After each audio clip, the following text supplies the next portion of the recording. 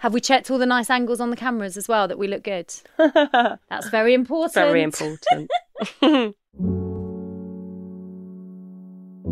Hello and welcome to Are You Sitting Uncomfortably? With me, Gemma Greaves, founder of Nurture and Cabal. This is a brand new podcast that features courageous storytellers who are comfortable with getting uncomfortable.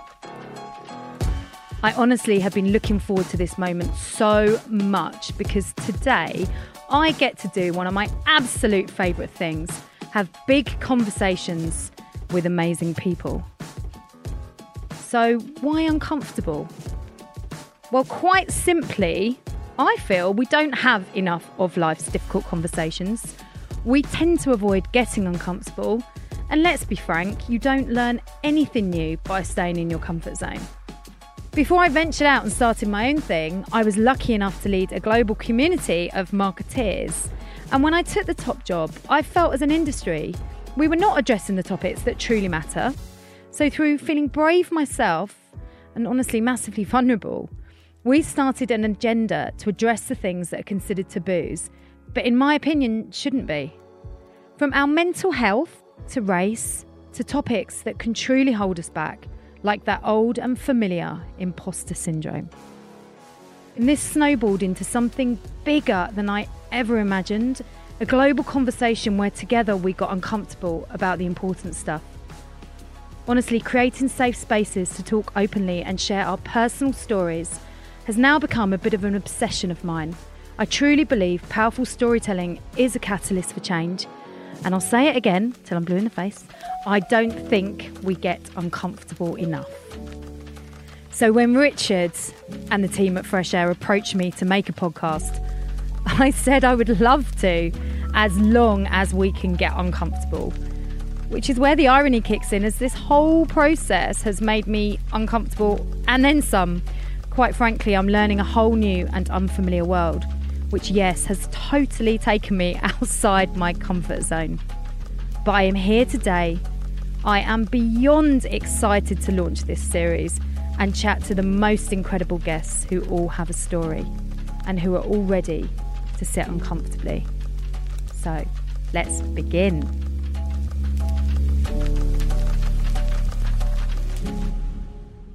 And today is extra special because I'm sitting here with my lovely and dear friend, the very brilliant Sophie Morgan. So, Sophie Morgan, are you sitting uncomfortably? Always. I'm literally so excited you're here. Sophie is an award-winning disability advocate, TV presenter, and best-selling author. She's also one of the first females that is radically changing representation of disability. She's perhaps best known for presenting the London 2012, Rio 2016, and the Tokyo 2020 Paralympics. And she's now a regular on our screens as a Loose Women guest panellist.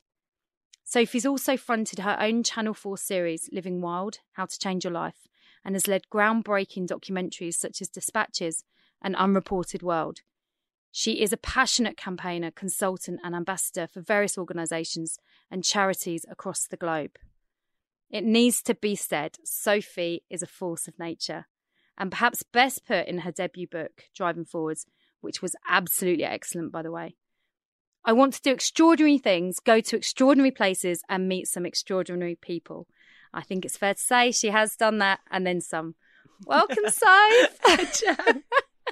Oh, I love you, firstly. But I just love hearing that because I did set out to meet extraordinary people and look where I am, sitting here with you. Thank you for having me. I am genuinely so excited you're here.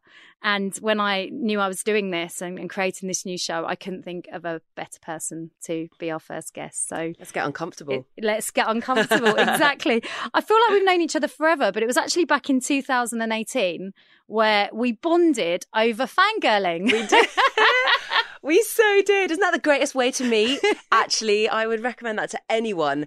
We were fangirling hard over Caroline Casey because we were at this beautiful dinner. I can't remember where it was, a hotel, a really smart hotel in London. The Savoy, was it? Well done. And Caroline had just done an after dinner speech. And for people who don't know Caroline and her work, she is an extraordinary disability advocate. She is a campaigner, and she was talking about her motivation, her life, her experience with her own disability. And as a woman with a physical disability, I was sat in that crowd with my mouth just wide open, just staring at her, listening to what she was saying and thinking, oh my God, I need to know this woman. I need to know how I can be in her slipstream, how I can be in her presence. And then we had the privilege of you were with her, so I come and find you after dinner. I was like, I need to know you guys.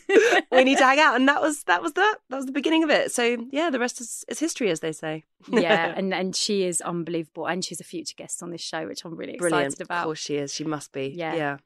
When I asked you to do this, you said uncomfortable conversations are what you do on a daily basis, from your stuff on Loose Women to dispatches that aired recently that I want to explore later, and to daily life. I think it's something that I lean into actively because, to start with, I think, so I wasn't born with a disability. I became disabled when I was 18 years old. And I think that basically living with a physical disability and using a wheelchair means that people just seem to be very uncomfortable around you, right? So whether you like it or not, conversations do become uncomfortable. And I learned quite early on that there's an awkwardness around disability that I was going to have to, like I said, lean into, or I was going to feel uncomfortable. Right. So I had to kind of get used to this discomfort around me and embrace it and use it. And so I think with the work I've done on telly, which is sort of, like you said, dispatches, which are sometimes really challenging topics. I've just made one about domestic abuse, for example, or on Loose Women, we go into various subjects. The thrill for me is actually, right, let's talk about things that people don't normally talk about. I really enjoy that. But in day-to-day life, like I said, it just follows me around. And I've learnt to enjoy it now, actually, that if I can read the room, when you get that gauge when you're like, right, I can feel there's an awkwardness here. There's an elephant in the room and it's me. So how am I going to dispel? Is that the right word? How am I going to, manage this? And I think that's something that people with disabilities actually have in abundance, is a skill that allows them to intuitively read the room, understand where people are uncomfortable, and decide what they want to do with it. Do they want to help that person, make them feel more comfortable? Or do they want to let them just feel uncomfortable? And I can certainly do that sometimes as well. You can, I've seen it. Yeah. In certain bars when there hasn't been as much accessibility as there should be. There we go, right? There we go.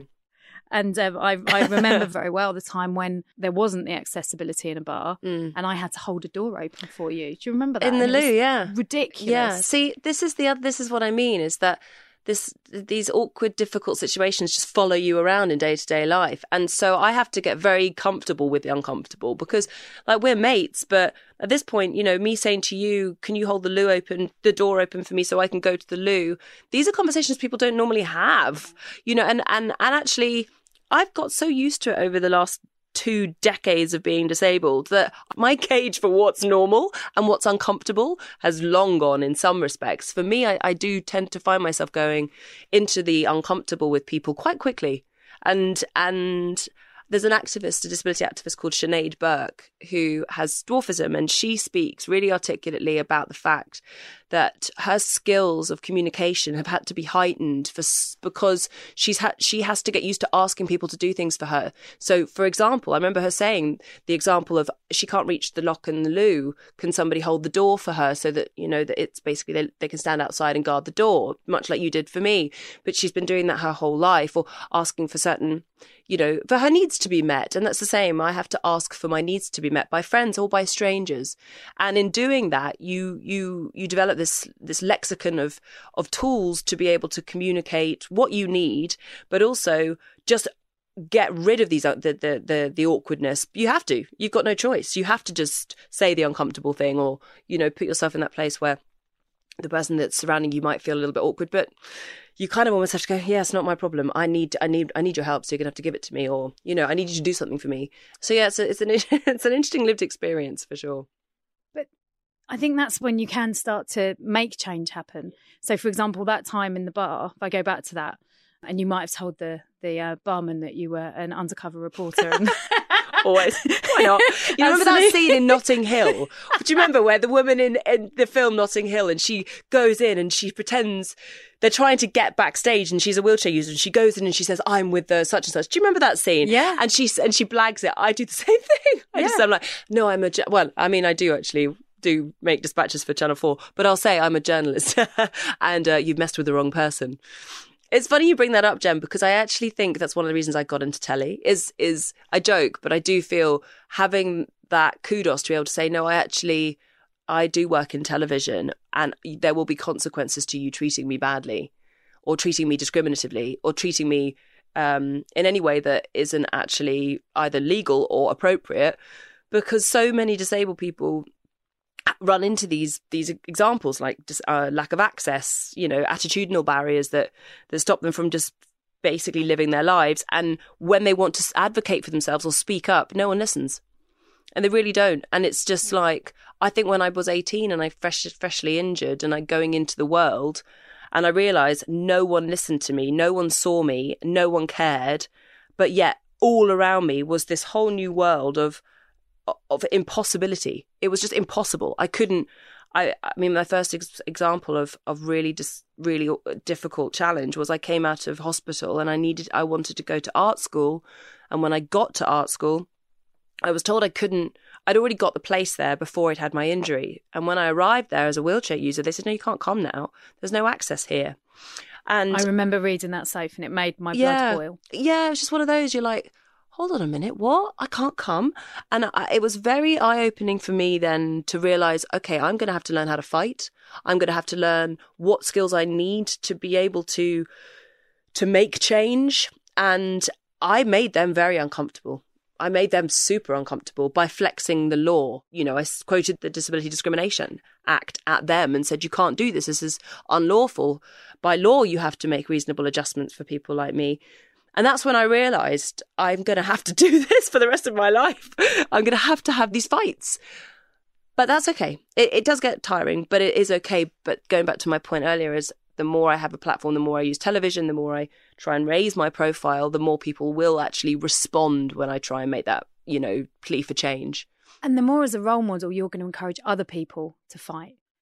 This is the thing, we talk about the accidental activist, right? It's something that you don't necessarily, in an ideal world, the work that, Caroline does, for example, or that I do, we wouldn't have to do it. We wouldn't have to say, come on now, let's include disabled people, which is technically what we're advocating. We shouldn't have to do that. In an ideal world, we shouldn't, but we do. So we fight and we use our voices and we try. And, we try.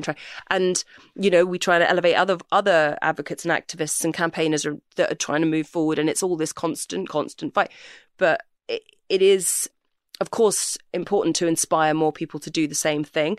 But I tell you what, it's tiring. It's really tiring.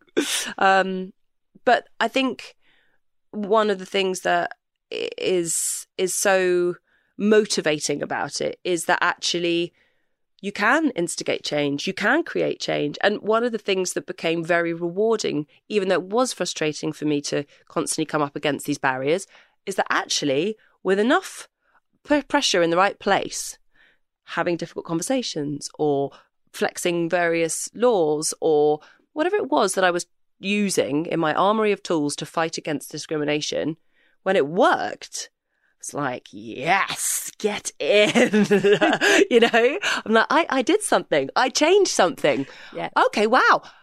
Then that motivates me. And that's why I sort of never stop. Yeah, spurs you on. So I guess that's a perfect place to talk about your amazing book, Driving Forwards. Thanks, Jo. Which I was lucky enough to be one of the first people to read it. And I read it over a weekend and became very unsociable to my family. Literally was captivating from the first page. And knowing you as I do, I wasn't expecting to find out so much more than I knew of you. And actually what struck me was how raw and open and honest. I mean, you literally bared all. Yeah, literally. I did. I think I took a very deliberate approach when I wrote the book. I thought, if I'm going to be given an opportunity to tell my story, I've got to tell it. And I think as exposing as it is to talk about waking up in a paralysed body, aged 18, is actually like, going through a car crash and all of that, I just felt like I had a responsibility to tell the story truthfully and accurately. And at the end of the day, I think that's all we've got is our stories. And that's what we should use.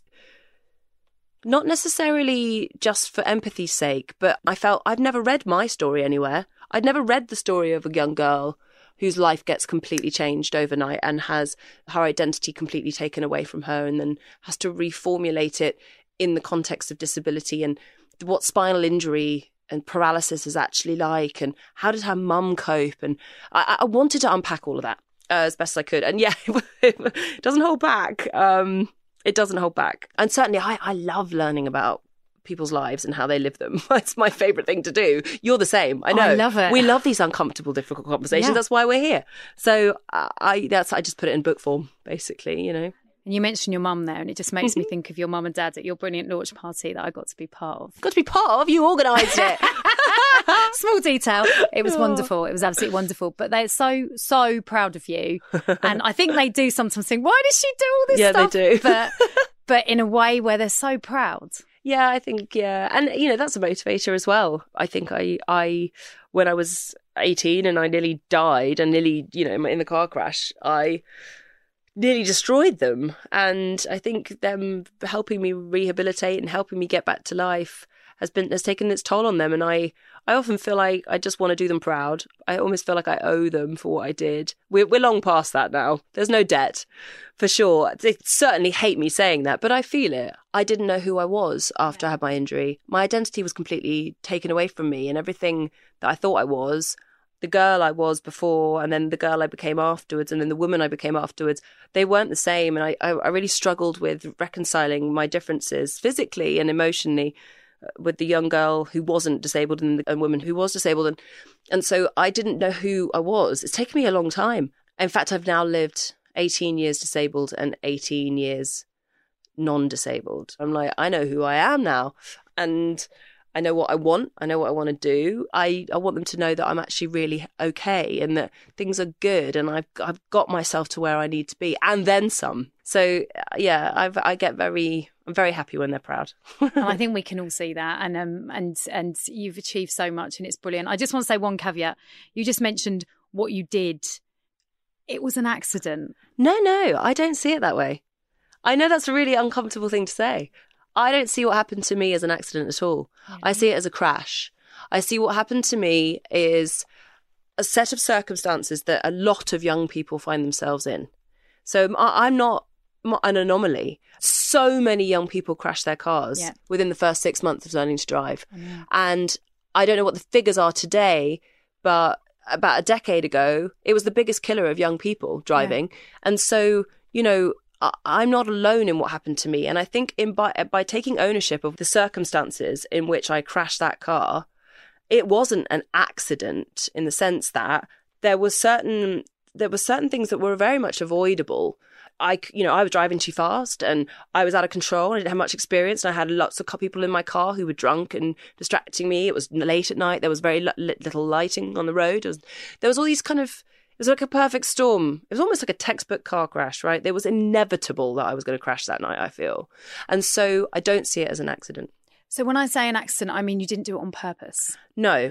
And you weren't drunk. No, I wasn't drunk. And I was seatbelted and all of those things. Exactly. Yeah. So I just think that we need to be kind to ourselves. I know that what you've taken from it is unbelievable and powerful in the way that you live your life. And actually, but it wasn't deliberate. Exactly. I completely understand. And I should be clear, absolutely it wasn't deliberate. And it was unexpected and all of those things that a car crash is. But it could have been avoided. And that's how I've gone on to help other young drivers learn from what happened to me so that they can avoid that from happening to them.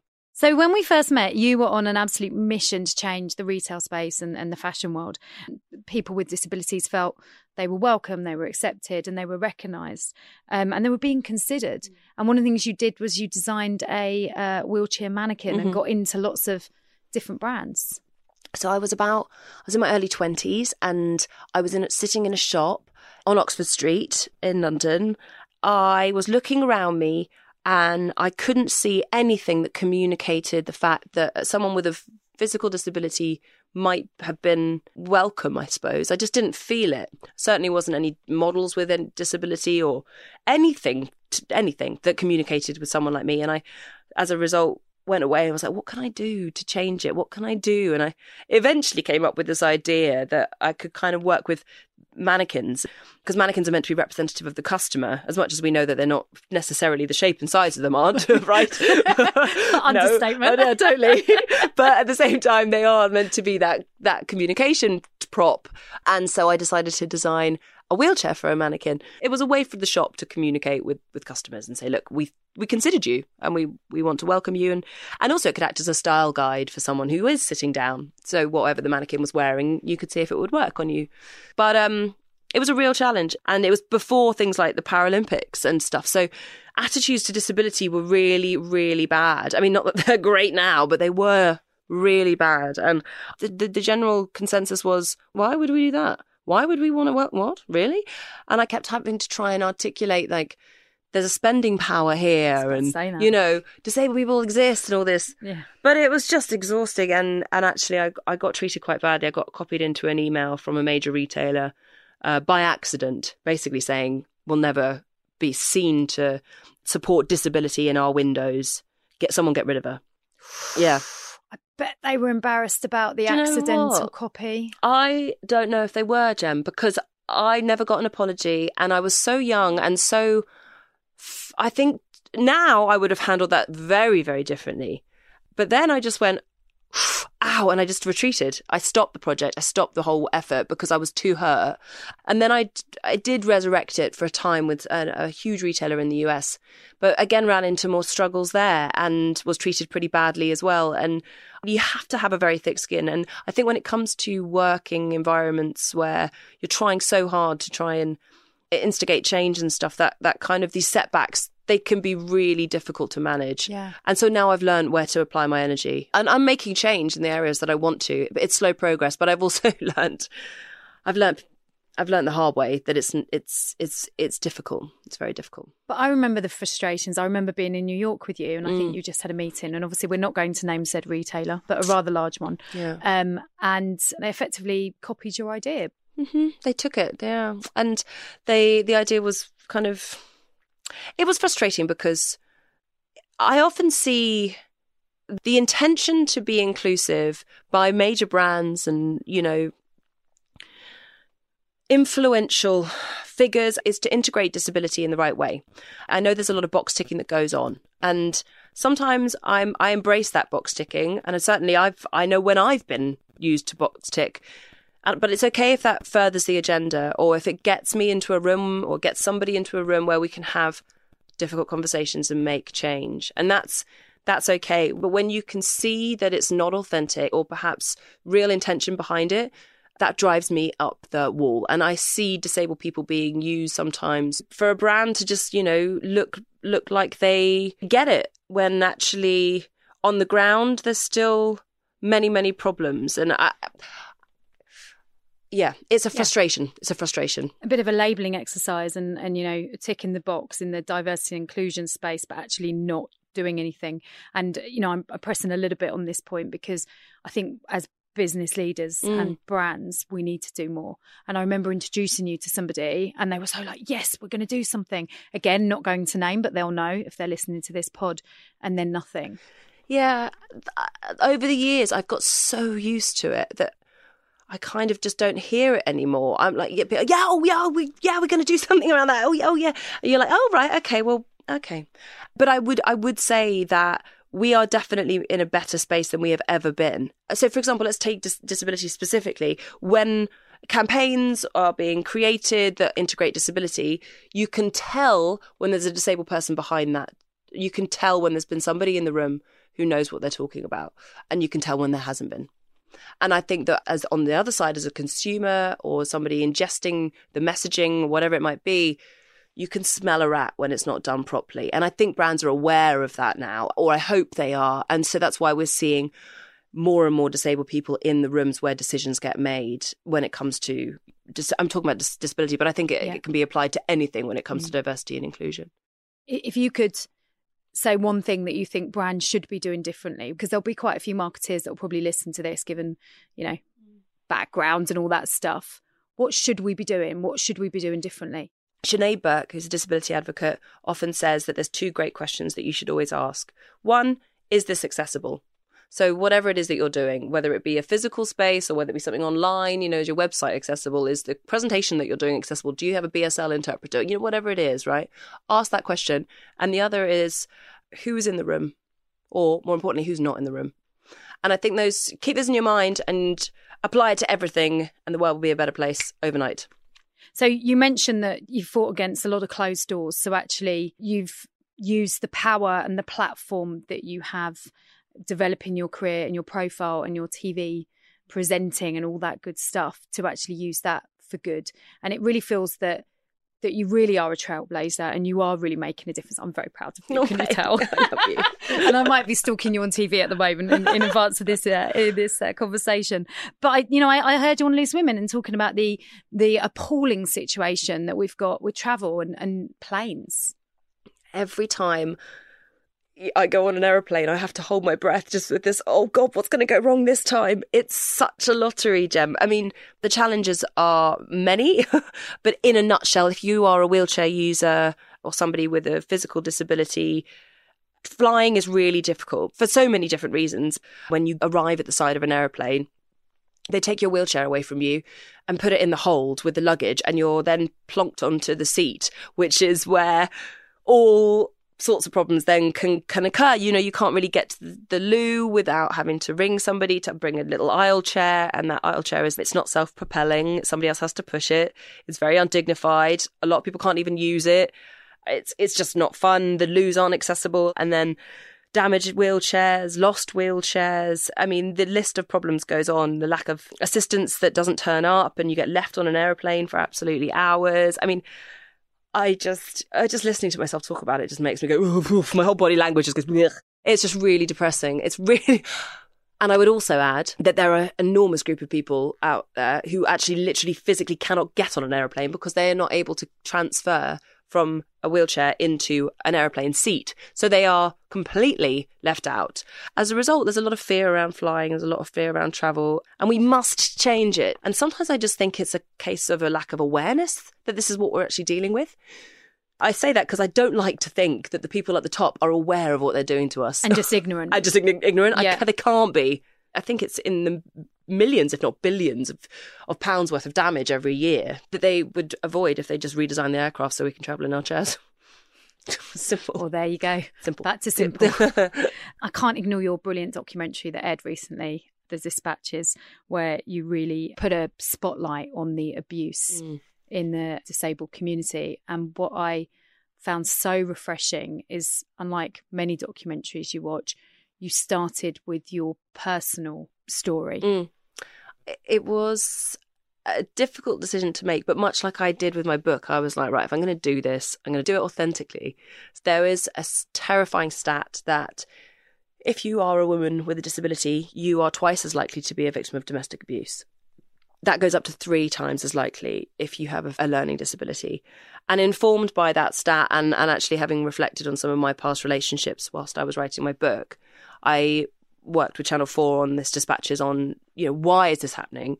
And I shared my own experiences with abuse and labelling some of the things that I had been through in the past as abuse was actually quite challenging because it's not a word that, one uses lightly. No. But also I've never really been very good at kind of considering myself particularly a victim of anything. And that was something I didn't really sit well with me. But I look back on some of the things that happened in my relationships. For example, having an argument with a boyfriend, and that's one thing. Obviously, everyone has an argument in their relationships, but then them taking my wheelchair away and leaving me in places.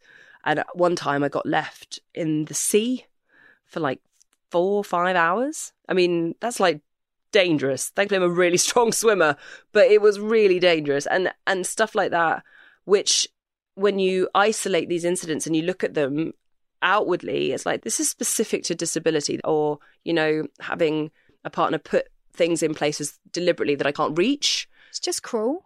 It is cruel, but it's really interesting because of that stat that many more disabled people encounter abuse. You kind of think, well, is this happening to other people too? The truth of it is that actually the fact that I'm disabled and have a lot of internalized ableism, I tolerated a lot of just crap, basically. So I wanted to understand why and look at what else was going on. And then we really dug down into the reality for victims of abuse at the moment in the UK, and it's shocking. You know, there's only one specialist refuge in the entire country. One for 14 million disabled people. That's absolutely insane. Refuges in general aren't very accessible. And then we unpacked a terrible story of police abusing a deaf woman. You know, it's not very cheerful viewing, but no. it definitely shines a light into a subject that most people find really uncomfortable, but also just genuinely doesn't get airtime. No one really talks about this. It's very rarely talked about. So I've never seen anything like it, and I was absolutely appalled, particularly when we're talking about, you know, a deaf person not able to communicate because the lack of education in the police and awareness, and the fact that you're shining a light, the fact that you're tackling this, it's bloody brilliant. In the documentary, one of the women that we speak to, she explains she's deaf, and she explains that when somebody handcuffs somebody that's deaf, that takes away their ability to communicate. And you just think, oh my gosh, yeah. Those moments of awakening is why we tell stories, isn't it? That nugget of information could change so much for somebody. It's just awareness raising. And you're so right, because when I heard that, I thought, how come I haven't thought of that before? Yeah, I was the same. Exactly.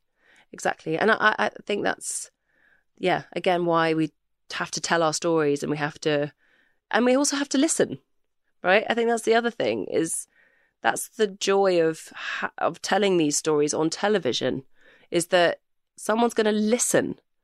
The thing that happened with that woman when she was arrested, she was in custody for over 20 hours without a BSL interpreter. So she couldn't communicate. You know, there was something about seeing her on television, telling her story, and knowing that we're all paying attention to that I think is really powerful and needs to be done more. That's why I just live for this representation of disability on screen, because we have to pay attention to that. She's telling us what's happened, and I just feel there's an accountability there that could have happened to her and very easily just been forgotten about. But now, no, it's on television, and it's in a dispatches, and it's going to be widely watched, and we've paid attention, and it's just that kind of, right, cool, let's make sure that doesn't happen again. You know, it feels like that. Who knows if it will happen again, but you just get this sense of, okay, right, we've documented it, and we're sharing it, and hopefully that will have an impact. It will have an impact, but it also will happen again. We know it will. Yeah. Because that's just life. But hopefully it will happen less. And the more we raise awareness, the more we can do something. I don't know about you, but all of this is making me sit quite uncomfortably, but in a way that's making me, not that the studio's lovely chairs, but actually it's just incredible what's happening behind closed doors, and you surfacing that and us talking about it now. If that can make one small difference, it's worth it, right? That's exactly what I mean. It's like, so, you know, we're talking about having uncomfortable conversations. I guess the next question is, where are we having those uncomfortable conversations? And if you're having them on television, like you have them on stage, or we're having them here, and people are potentially going to listen or watch, that's when change happens, right? And I can't think of a better format. For me, one of the reasons why I so sort of urgently embraced television when I was younger and I got the opportunity to work on television, I wanted more and more of it, because I knew it was a place for me to tell stories or to share information, and people would listen. And television is a great space to go and escape and be entertained and everything, but it's a great place to learn, obviously. And that's what I want to use it for, is to write, as I keep saying, have these uncomfortable, difficult conversations that make people go, ooh, didn't know about that. And that's what just what's evident in this whole conversation is all of your lived experiences you're turning into how others can learn and a positive force. And I'm just sitting here going, what can I do? And I bet the listeners will be sitting going, what can I do? How do we get uncomfortable to drive change? What can we do to make a difference? Well, I suppose I learned that actually being a wheelchair user and a paraplegic and a woman with a disability, I've learned a lot, and I want other people to know what I've learned, because I certainly had very, very, very limiting beliefs on what someone like me could do or could be. When I first met myself as a wheelchair user after I woke up paralysed, I was so just, there's so many things you can't do. And I had to redefine that for myself. And then I've gone out and decided I want to redefine that for everyone else as well. Because it's really, maybe take your limiting beliefs and throw them in the bin and help other people redefine what they think. Anyone can do that. And don't be afraid to ask for help. And I know that, that's something that you could have done more of, even in our friendship. Maybe. You know what? You're right. Don't be afraid to ask for help. And I'd also say, don't be afraid to ask questions. This is the theme of the podcast, is asking these questions and getting uncomfortable. And asking uncomfortable questions is so the way to grow and learn and change. You've got to be careful how you ask those uncomfortable questions, and don't be rude and invasive. But if you want to learn and you want to change, you have to ask those difficult questions of people. I'll give you a really good example. Often when I'm going down the street as a wheelchair user, if a mum spots me, this is really typical. A mum will see me coming, okay? And if she's got her little kids with her, she will see me, she'll go, oh, kids, get out of the way. And she'll get the kiddies and she'll pull them towards her, or she'll clear the path for me to come past, okay? Which is really polite, which is really nice in many respects. But it drives me bonkers, because what's happened in that moment is that kid has been made to feel that someone like me is very other. They get scared, usually. They look at me going, oh, gosh, oh. And I'm like, I'm not going to run them over, Anyway, the reason I tell you the story is because that's somebody's trying to be polite there. And there's all well intentions, but it's not a nice feeling for all involved, I'd say, for the kids and for me, because it just makes everyone really uncomfortable, right?